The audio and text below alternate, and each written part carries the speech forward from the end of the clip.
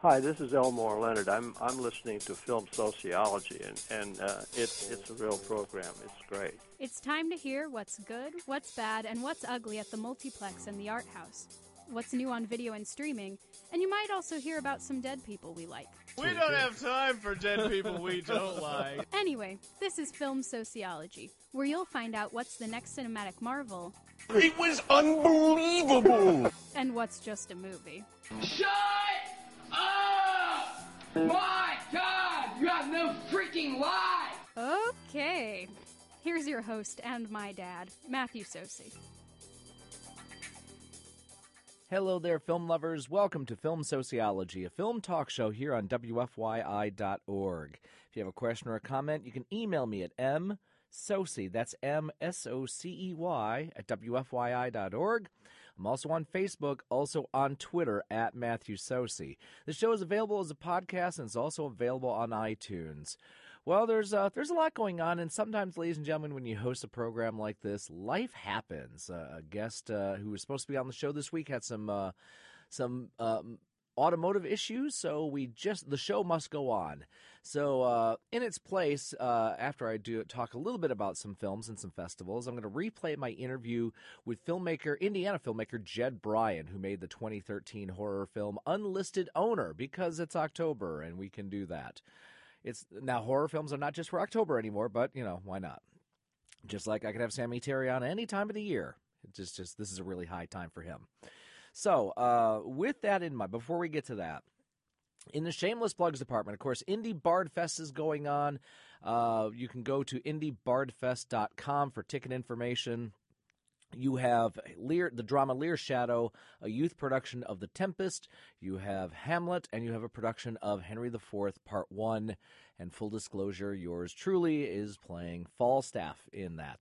These are happening at the District Theater as well as the Fringe Theaters on Mass Ave. So indiebardfest.com for all the information if you want to check that out.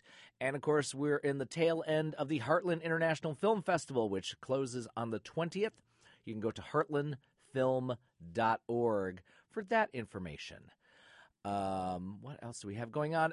Friday, depending on when you're listening to the show, Friday the 18th at 4 o'clock, the Alloy Orchestra. The program will be in form of an extended onstage interview with Jurgensen Guest Filmmaker as a part of the Jurgensen Guest Filmmaker series. And then at 7 o'clock on Friday the 18th at IU Cinema, the 1924 silent film with musical accompaniment live, Gallery of Monsters.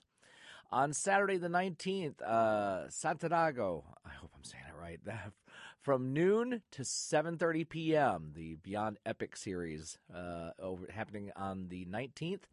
Sunday the 20th at 1 o'clock, Merrily We Go to Hell from 1932.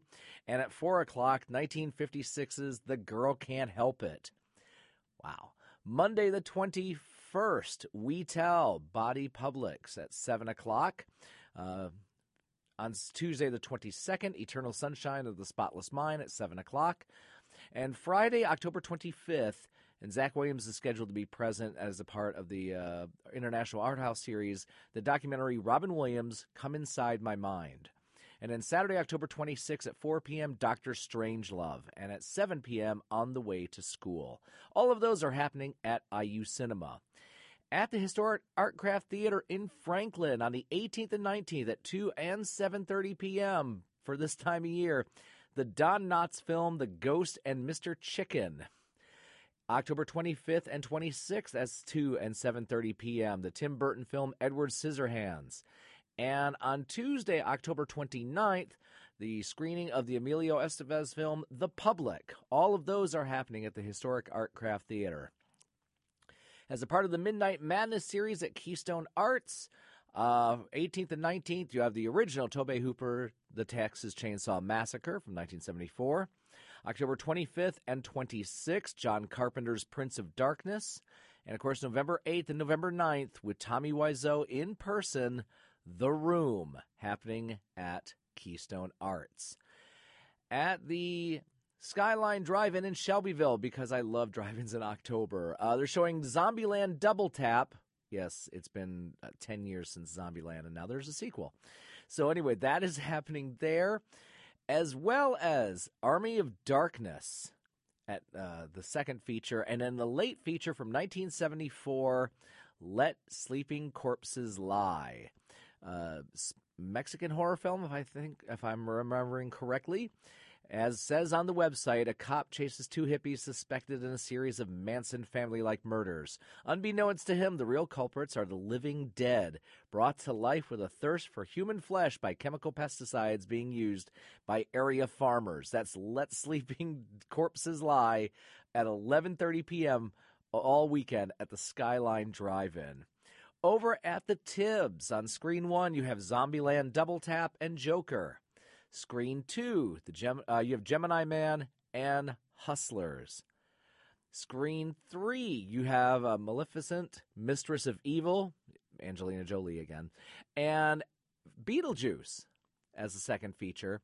And then on Screen 4, because you need animation, The Addams Family and Abominable. Though all of those are happening over at the Tibbs Drive-In. And since we are getting close to Halloween, new on video, you have Three from Hell, the latest from Rob Zombie. You have the alligator attacking film Crawl. You have The Haunting of Hill House, the 2018 version. There is the Omen collection, which is now out, every Omen film from 1976 through 2006. The Fearless Vampire Killers is a part of the Warner Archive series on Blu-ray from 1967. One of the funnier films this year, earlier this year, the Jesse Eisenberg film The Art of Self-Defense, a nice poke at toxic masculinity and martial arts. All of those are new titles on Blu-ray. Now, some other titles of note. If you're a soul music fan, and thanks to me and what I've inflicted on Indie Bard Fest, more people in the show know about the music of Teddy Pendergrass. And MVD Visuals put out a documentary called Teddy Pendergrass, If You Don't Know Me, The Rise, Fall, and Resurrection of Soul's Sexiest Superstar. Now, his onstage antics I knew of, and of course the car accident which left him paralyzed, that I knew. But we go deeper in depth interviews with musicians and friends of his in the Philadelphia area. The dark side of show business, especially in Philadelphia, comes up, which I didn't know. And it's a BBC documentary. Looks really good. Lots of drone shots in this as well. But a good reminder to pick up some Teddy Pendergrass in your collection if you don't have any already, and some really good archive footage of Pendergrass before and after the accident and his impact, which should never be forgotten.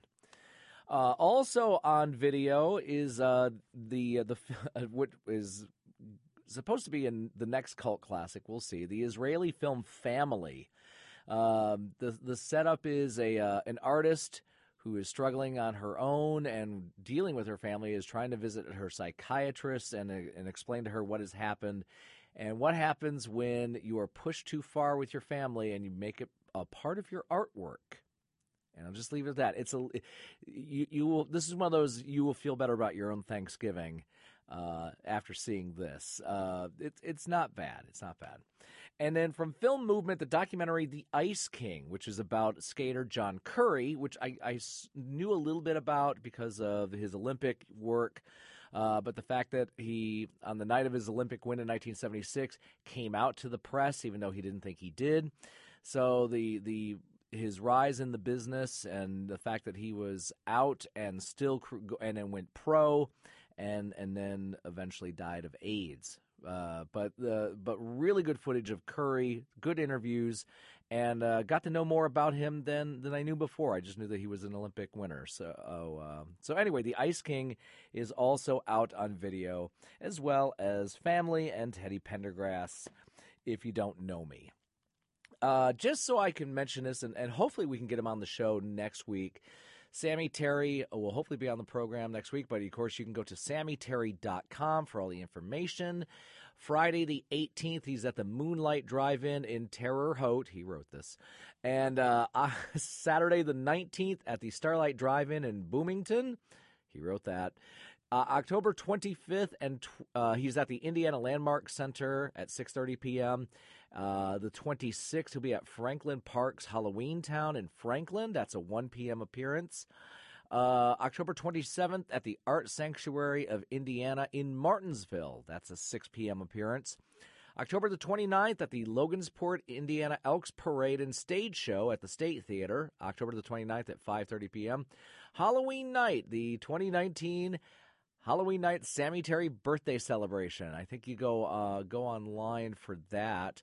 November 1st on Friday will be the Facebook Live movie broadcast with a studio audience on November 1st.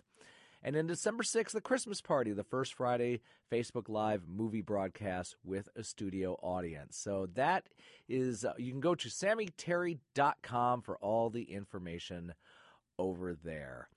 All right, with that in mind, ladies and gentlemen, we dip into the archives and we'll play my interview with Indiana filmmaker Jed Brian. Enjoy. When artists create, whether it's a play or an album or a film, there's some autobiographical background behind it. I'm hesitant to ask you that, but where did your inspiration begin for Unlisted Owner? Well, for the longest time, I've been a lifelong horror fan. My parents used to take me and my brother to the haunted houses in Evansville, Indiana, and my mom had actually bought me some VHS tapes as a kid of House on Haunted Hill with Vincent Price, the monster movie King Kong versus Godzilla, and always had an interest in horror. But it wasn't until I got into high school and I actually saw the Hostel film by Eli Roth that really got me interested in real-life horror and just got me thinking, wow, there's something else out there besides, Jason and Freddy and the typical, monster movies. I mean, there's stuff of, realism that can really scare people. So I started getting ideas of what would scare me and putting them in the script form, and that's kind of how we started to go down the road towards Unlisted Owner. So there is some autobiographical aspect. I didn't mean this to turn into a therapy session, but...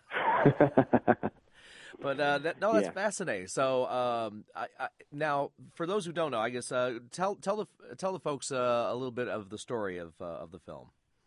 Yeah, Unlisted Owner is a feature-length found footage horror film, and for people who don't know what found footage is, it's kind of shot in like a guerrilla style, or you're supposed to try to portray it as events that really happened. In Unlisted Owner's case, it is evidence that's been collected by the fictional Lawford County Sheriff's Department and edited into crime scene evidence. Basically, the film follows a group of friends who hear about a family of 5 that is murdered in a house about a mile away from where they're planning to camp at for the night. And they actually go to the house, and there's police cars and ambulances there, and they're pulling a body out. And they decide that they're still going to go on their camping trip, but through a series of bad decisions, they end up back at the house after their curiosity gets perked, and that's when all the fun begins. Well, yes, I think the term is horror movie decisions at times have to be made. Yes, exactly. Now, of course, found footage kind of became a subgenre because of the Blair Witch Project, and there's been a number of them from paranormal to all the others. But you have a particular spin on the concept of found footage. Where did that come about? And tell folks what it is. Yeah, I decided to make it edited as crime scene evidence. I hadn't really seen that in a found footage film before, and I kind of wanted to give it that realistic aspect to it. And another reason we decided to go that route too was we put these evidence placards so people can know who has the camera. I know there's several other found footage films where you're jumping back and forth between different cameras, and you're kind of like not sure who's holding the camera or what point of view I'm looking at. So we put these evidence placards in there to kind of better help people understand who has control of the camera at that point in time in the story. We also did a series of blend edits to be able to make shorter scenes. Usually in found footage, the people who control the camera, they do these hard edits where it stops and it may jump like 5 minutes ahead or 30 seconds ahead. So I wanted to kind of eliminate that as much as I could. So we did a lot of scenes to where it looks like they go on forever, but there's actually like 4 or 5 edits within those takes. And actually there's some scenes that look like, well, it's just seamless, but it was like 3 or 4 months in between shooting. I know other examples of that is like Alfred Hitchcock's Rope or Birdman, where you find little areas that you can do that splice that you know where it is, and if you're a big movie nerd like this host, you can find them. But for the general audience, it flows. Yeah, actually, one cool aspect in the film, there's an attic space scene in the film, which you've seen, and the house actually did not have an attic space in it, so we actually had to build a set to mimic the room in the house. So we basically had a fake room to the specs of the real room to be able to get that shot. And within that, I think it's like a 15-second scene. There's like 6 or 7 edits in that one scene there. Nice. The other thing I was thinking of, and you mentioned the different cameras. There's a little bit of Rashomon to the storytelling, and yeah, I just dropped Rashomon on a horror film shot in the Midwest. Deal with it. But that, I mean, when you were working on the script, you had that outline as far as let's use this camera, let's use that camera. Yeah. I kind of wanted to show different points of view in the story. Like we have the police dash cam, we have the interview with Tanner, and then we have Jed and Griffin, who are kind of the main characters that you go back and forth between the cameras on. So yeah, I kind of always had that in my mind to be able to go back and forth to do that. Okay. And of course, you did everything on this. I think catering as well. A lot of hats. I have to ask, was that your band? It was. Just asking. I mean, I'll tell you what. It was a surreal experience, that's for sure. It got to the point to where I always wanted to make a movie, and the only way I was going to be able to get it made, especially in the small town of Sumner where I live, that I was going to have to do a lot of different things. So I just went ahead and just jumped in head first and just decided to roll the dice and see what happens. Well, okay, so talking about your hometown, I'm going to just put, did you get permits? Did the town know you were doing this? Well, actually, yeah, they did. I'm actually on the volunteer fire department. I'm also I'm on the city council now as well.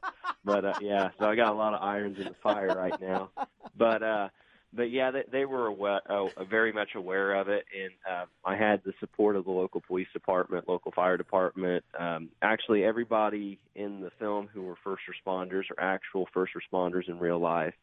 So, so that kind of has a little bit of a hint of realism in it as well. I was going to say, when I saw the trucks, I was like, ooh, production value. What'd you have to get for that?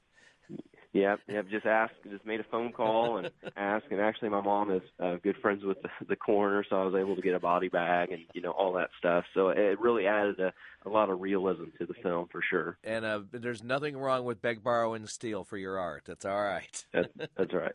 Now, because you also directed this and was acting in it, it's one thing to, and I'm always curious about this, as far as having the camera set up so you can be in front of it, even though you're also quote unquote directing behind it. But because it's a found footage, how much emphasis or importance was there of using the movie term hitting the mark? It's really difficult, especially in a found footage setting. I had an assistant director. How we ended up doing this was I had a digital transmitter on the camera, and my assistant director would be in another room. And whenever I would do a scene, I'd be trying to listen to the dialogue to make sure it flowed the way that I had wanted it and the way it was in the script. And he would be in the other room kind of watching how I was moving the camera. And every time I'd say cut, I'd immediately go back to him and say, okay, so what do you think? And he'd say, oh, I loved how how everybody was in focus, or, I liked how you concentrated on this. Why don't you do that next time? Just do a little bit more, stuff like that. He kind of shared the same vision as me. So that really, really helped a lot to be able to have an assistant director, another set of eyes on it, because looking through that little bitty viewfinder on a camera can be kind of tedious sometimes. I wondered did you draw out anything ahead of time for this? You mean as far as storyboarding? Storyboarding, yeah. Yes, for okay. Sure, yeah. There were some key scenes in the film. Let's see, I'm trying to think. The ending sequence. Yeah, I'm sorry, I don't want to give away a whole lot, but there's a couple of moments where I thought that's got to be boarded, because there's a couple of spoiler alert on a horror film. There's a couple of jump moments that are very effective. Yeah. and storyboarding is very important. I mean, there's some people out there that make films like, oh, I don't really want a storyboard, but I wanted to make sure that my cast and crew knew kind of the same vision that I was wanting for the scene to kind of help it, go better, and for them to be able to understand what I was wanting. Mm-hmm. And how did you come find the house? Because we all know the house is also a character. Yes, for sure. Whenever the house is actually in Sumner, Illinois, the town I live in, and when I was a kid, I always thought it was such a fascinating house, such a creepy-looking house for sure. Had a lot of character to it, and I always had in the back of my mind, like, wow, that'd be such a cool house to, have a scary movie in, or have a haunted house in. And whenever I was writing Unlisted Owner, I had that house in mind, and the guy who owned it at the time was gracious enough to let us use it because no one was living in it at the time, so it worked out great. And when you first went in, were you, as far as testing the rooms, did you do camera tests to see how it could go from one level to another? Well, I'd actually been in it one other time when I was a kid, so I kind of knew the layout, and I also kind of wrote that into the script because the house is huge. It's like a 3-story house with a full basement. So the only part I think I hadn't been in was like the basement part and maybe the very, very upstairs. But I knew that it was a big enough house that I could, have a little bit more creative control as far as different rooms, different things happening and stuff, because I knew there was a lot of rooms in the house. Okay. And shifting gears a little bit, how was any of the film improvised with the actors? There were a few scenes that I'd always let them have a little bit of creative control. Whenever I wrote the script, I had all the main cast set around and we did a round table read of the whole entire script. And whenever you're writing a script and you kind of know who's going to play the parts, because my friends were pretty much the main cast, and your friends have different mannerisms, different ways they convey things, and different things they like to say, different words they like to use a lot. So I wrote that into the script, and also I used their first names. So that kind of helped with the flow a little bit too. But when we did the round table read, I let them say, well, I let them, if they thought their character wasn't going to say that, I would say, okay, well, tell me what you would like it to say, and we'd change it and stuff. And we had a few things that we added in here and there. So, but for the most part, when you go back and look at the script, it's pretty much, the flow is exactly how I had it. Yeah, I saw the cast list, and I kept thinking of the story Tony Danza said. He always played characters named Tony because if they called him something else, he wouldn't turn around. Yeah, I figured it because everybody in the film, it was actually their first time acting in a movie. So, I think people had done plays and stuff like that. For the most part, most of us were pretty green to it. So I wanted to kind of make it as easy as possible and be able to use everybody's first name instead of like, hey, Steve, and they, make it kind of awkward. Just kind of let the flow go. Right. So looking at the timeline, was this shot on weekends? Yeah, it was. We basically, you said it was shot on weekends, right? Sorry about that. Yeah, because I noticed, for folks, there's about it took a 2-year span to complete, correct? Yeah. We basically shot on the weekends. Everybody had full-time jobs and stuff, and the scheduling was kind of hard. I had a buddy. Well, actually, Tyler's in the film. He was actually a police officer at the time, which is kind of funny. And he was working like every weekend, or like one day a weekend. And then Andrea, she was like working every other weekend. So to try to get them in the same scene was kind of difficult sometimes, but we were able to get it. That's the main thing. And that's got to be hard because not just because of the time and the commitment of others, but also the continuity aspect. Yeah, for sure. We did have an issue with continuity.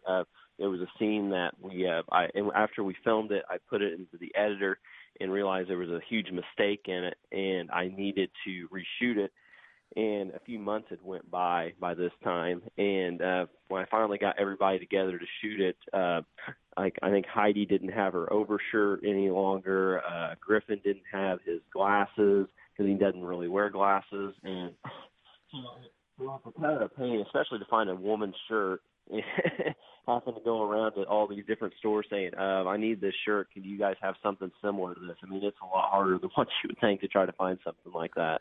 And how was cast morale as you were going through these weekend shoots? Oh, we had a blast. I mean, we look back on it now, and I talked to the different people who were in the film, and they look back as like it's almost like a coming of age movie, especially for us. Tyler, he's married and has kids now. I'm married, have a kid on the way. So I mean, it was kind of like like us being youthful and having instead of like kind of going to the transition of adulthood. So, I mean, it was, we had a blast the whole time. We were always laughing and joking. And, if you get the DVD, you can see the behind the scenes, and you're like, wow, how the heck did he make this thing with all this joking around going on? Now, yeah, I read that I know you had a couple of screenings in Indiana in 2013, and then there was another one with the American Film Market in 2015. Were there any changes that happened because of the focus groups and because of those screenings? Yeah, actually there was. In 13, the first focus group showing we did was in Vincennes, Indiana, and we showed it twice. We had 110 people each night, and I passed out surveys. And one of the main things people were wanting to know was about the family of 5 who moved into the house. So after reading all the feedback, I decided to go back in, and I wrote a new beginning sequence to the film. Because the film originally started with me, Tyler, and Gavin loading up the vehicle for the camping trip. So I have actually casted some people locally in the area, and we shot the original family of 5 scene that's the beginning sequence to the film, which I think really, really helps set the tone for the movie. And how did when did you find out that you were going to be released on Amazon? We went to the American Film Market, and we submitted screeners to all these different distribution companies. And after we signed our deal with Tomcat Films, Summerhill Films out of Phoenix, they gave us a list of deliverables, and one of the deliverables was basically to create an M&E track for the film. And I'm not sure if you know what an M&E track is, but it's basically all the background sound separated from the dialogue, which a found footage film, it's kind of hard to have someone with a boom mic follow you around, so it's all recorded on the camera. Mm-hmm. So we basically had to recreate every sound effect for the entire 74-minute film, and that took us from February of 17 to July of 17. And once we got that complete, that's when we found out that it was going to be released November 14th on Amazon. So it was a long road for sure. Can you watch found footage films anymore? Yeah, I do. Okay. I haven't watched very many lately because I've been busy with the film and stuff, but I did play a found footage video game of Outlast. I don't know if you've ever heard of it or not, but it's actually like a game, and you have like a handheld camera, and it's a pretty neat game for sure. But that's probably the most recent found footage involved thing that I've done here lately. Do you have another script in the works? I have several scripts ready to go, even an Unlisted Owner too, but it just kind of depends on the funding we get from Unlisted Owner, depending on which direction we choose. I mean, I would love to shoot a traditionally shot film. The main reason we did found footage on this time is because of funding. So hopefully, fingers crossed, we'll be able to make enough to be able to put into to make a traditionally shot film next time. And you said you have a child on the way? Yes, I do. Yep. Congratulations. Thank you very much. Yeah, Jed Brian is going to be due May 30th. And how old before you show Jace this film? He may have to get a little bit bigger. You think? Yeah. I don't want to have to, especially the wife might be mad having nightmares, so I don't want to do that. I as the father of a 16-year-old, I can tell you, I will give you this parental advice: you can watch anything in the first year. Okay, all right, awesome. My daughter is not brought up watching The Wild Bunch, so I figured if she would have by now. So yeah, I would say the first year, although you might get what I like to use the term sitcom wife look. But I think the first year you'll be okay. All right, awesome. I'll put that down. That's filmmaker Jed Brian. You can, of course, purchase his film Unlisted Owner. I believe he has, on Amazon and all the other, or if you find him at a horror convention, you can check him out there. So, look up Jed Brian and Unlisted Owner. All right, I want to end today's show with a dead person I really, really like.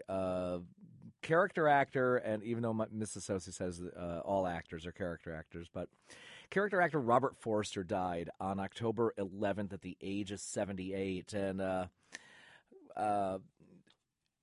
one of these guys started out in the late 60s, and as he has said many times in interviews, had a pretty good start of about 4 or 5 years, and then 25 years of nothing, and then a great show business comeback story, which guided him to the end of his life. His first film from 1967, and you need to revisit this because you have big names in a bat-spit crazy mess of a film, Reflections in a Golden Eye, starring Marlon Brando, Elizabeth Taylor, Brian Keith, Julie Harris, and it's directed by John Huston. And a naked Robert Forster appears in this film as a private. Brando's character is having issues with closets. And anyway, it turns into a melodramatic mess. From 1968, he appeared in The Stalking Moon, and then got known for appearing in Haskell Wexler's 1969 film Medium Cool as the photographer. And then went through the 70s working consistently, appearing in TV shows like Nakia and Banyan, appeared in The Dawn is Dead from 1973, Stunts in 1977, Avalanche in 1978, Disney's first PG movie, The Black Hole from 1979, Alligator, the John Sayles scripted film from 1980, Heartbreak High, I think I remember seeing that on Cinemax in 1981. Worked with Fred Williamson a few times, including Vigilante from 1982, and then played the terrorist named Abdul, shut up Abdul, in the Chuck Norris film The Delta Force from 1986. And after that, a lot, Satan's Princess, The Banker, The Peacemaker, Diplomatic Immunity, Maniac Cop 3, worked with Fred Williamson again in South Beach, Scanner Cop 2, Body Chemistry 3, you get the idea. American Yakuza, plays the detective in the Fred Williamson film Original Gangstas, Hindsight, and then in 1997, Quentin Tarantino cast him as Max Cherry in his film version of Elmore Leonard's Rum Punch, now known as Jackie Brown. And revisiting the film and interviews, Tarantino had talked to Forster at one point of playing the Lawrence Tierney role in Reservoir Dogs, and was supposed to be, I believe, the Sam Jackson character in True Romance, and none of those happened. But Quentin has a way of, whether it's Pam Grier or in John Travolta, and in this case, one of the great comebacks with Robert Forster, and that just jumped his career. Was the best thing about the Gus Van Sant 1998 remake of Psycho, Supernova, Lake Boat, Me, Myself, Irene, Mulholland Drive, Human Nature, Like Mike, Charlie's Angels, constantly working in TV and films. Firewall, even Dragon Wars D-War. Ghost of Girlfriends Past, The Descendants. Yes, he was the general in Olympus Has Fallen and London Has Fallen. Small Town Crime, Small Crimes. Of course, was Sheriff Frank Truman in Twin Peaks. And just recently, of course, was Ed in El Camino, the Breaking Bad movie. So everything I've heard, was a really, really nice guy, great storyteller, and we like guys like this that get their due and still constantly working, no matter how big or how small the film. So salute to Robert Forster. So some of those titles, you should go check those out, especially Reflections in a Golden Eye, Vigilante, The Black Hole maybe, and definitely Jackie Brown if you've not watched that already. And thank you for Bianca Slagle, and with help from Kobe, for her to finally watch Jackie Brown before this day actually happened. So, ladies and gentlemen, some words to live by. Silent breed is people! Zardoz has spoken. Go see a good movie. You deserve it. Hope to see you at Indie Bard Fest. You can go to indiebardfest.com for all the information. Come see me as Falstaff. You won't regret it. You're listening to Film Sociology, a film talk show here on WFYI.org. Good afternoon, Fort Myers. Good afternoon, California. Good afternoon, Michigan. I can't believe you let her watch Manos. Is she scarred for life? Let's put it this way. What kind of parent are you? When I wake her up, I vocalize the theme to wake her up to get her ready to school. Oh, you're a terrible father. We'll do it live. Okay. We'll do it live!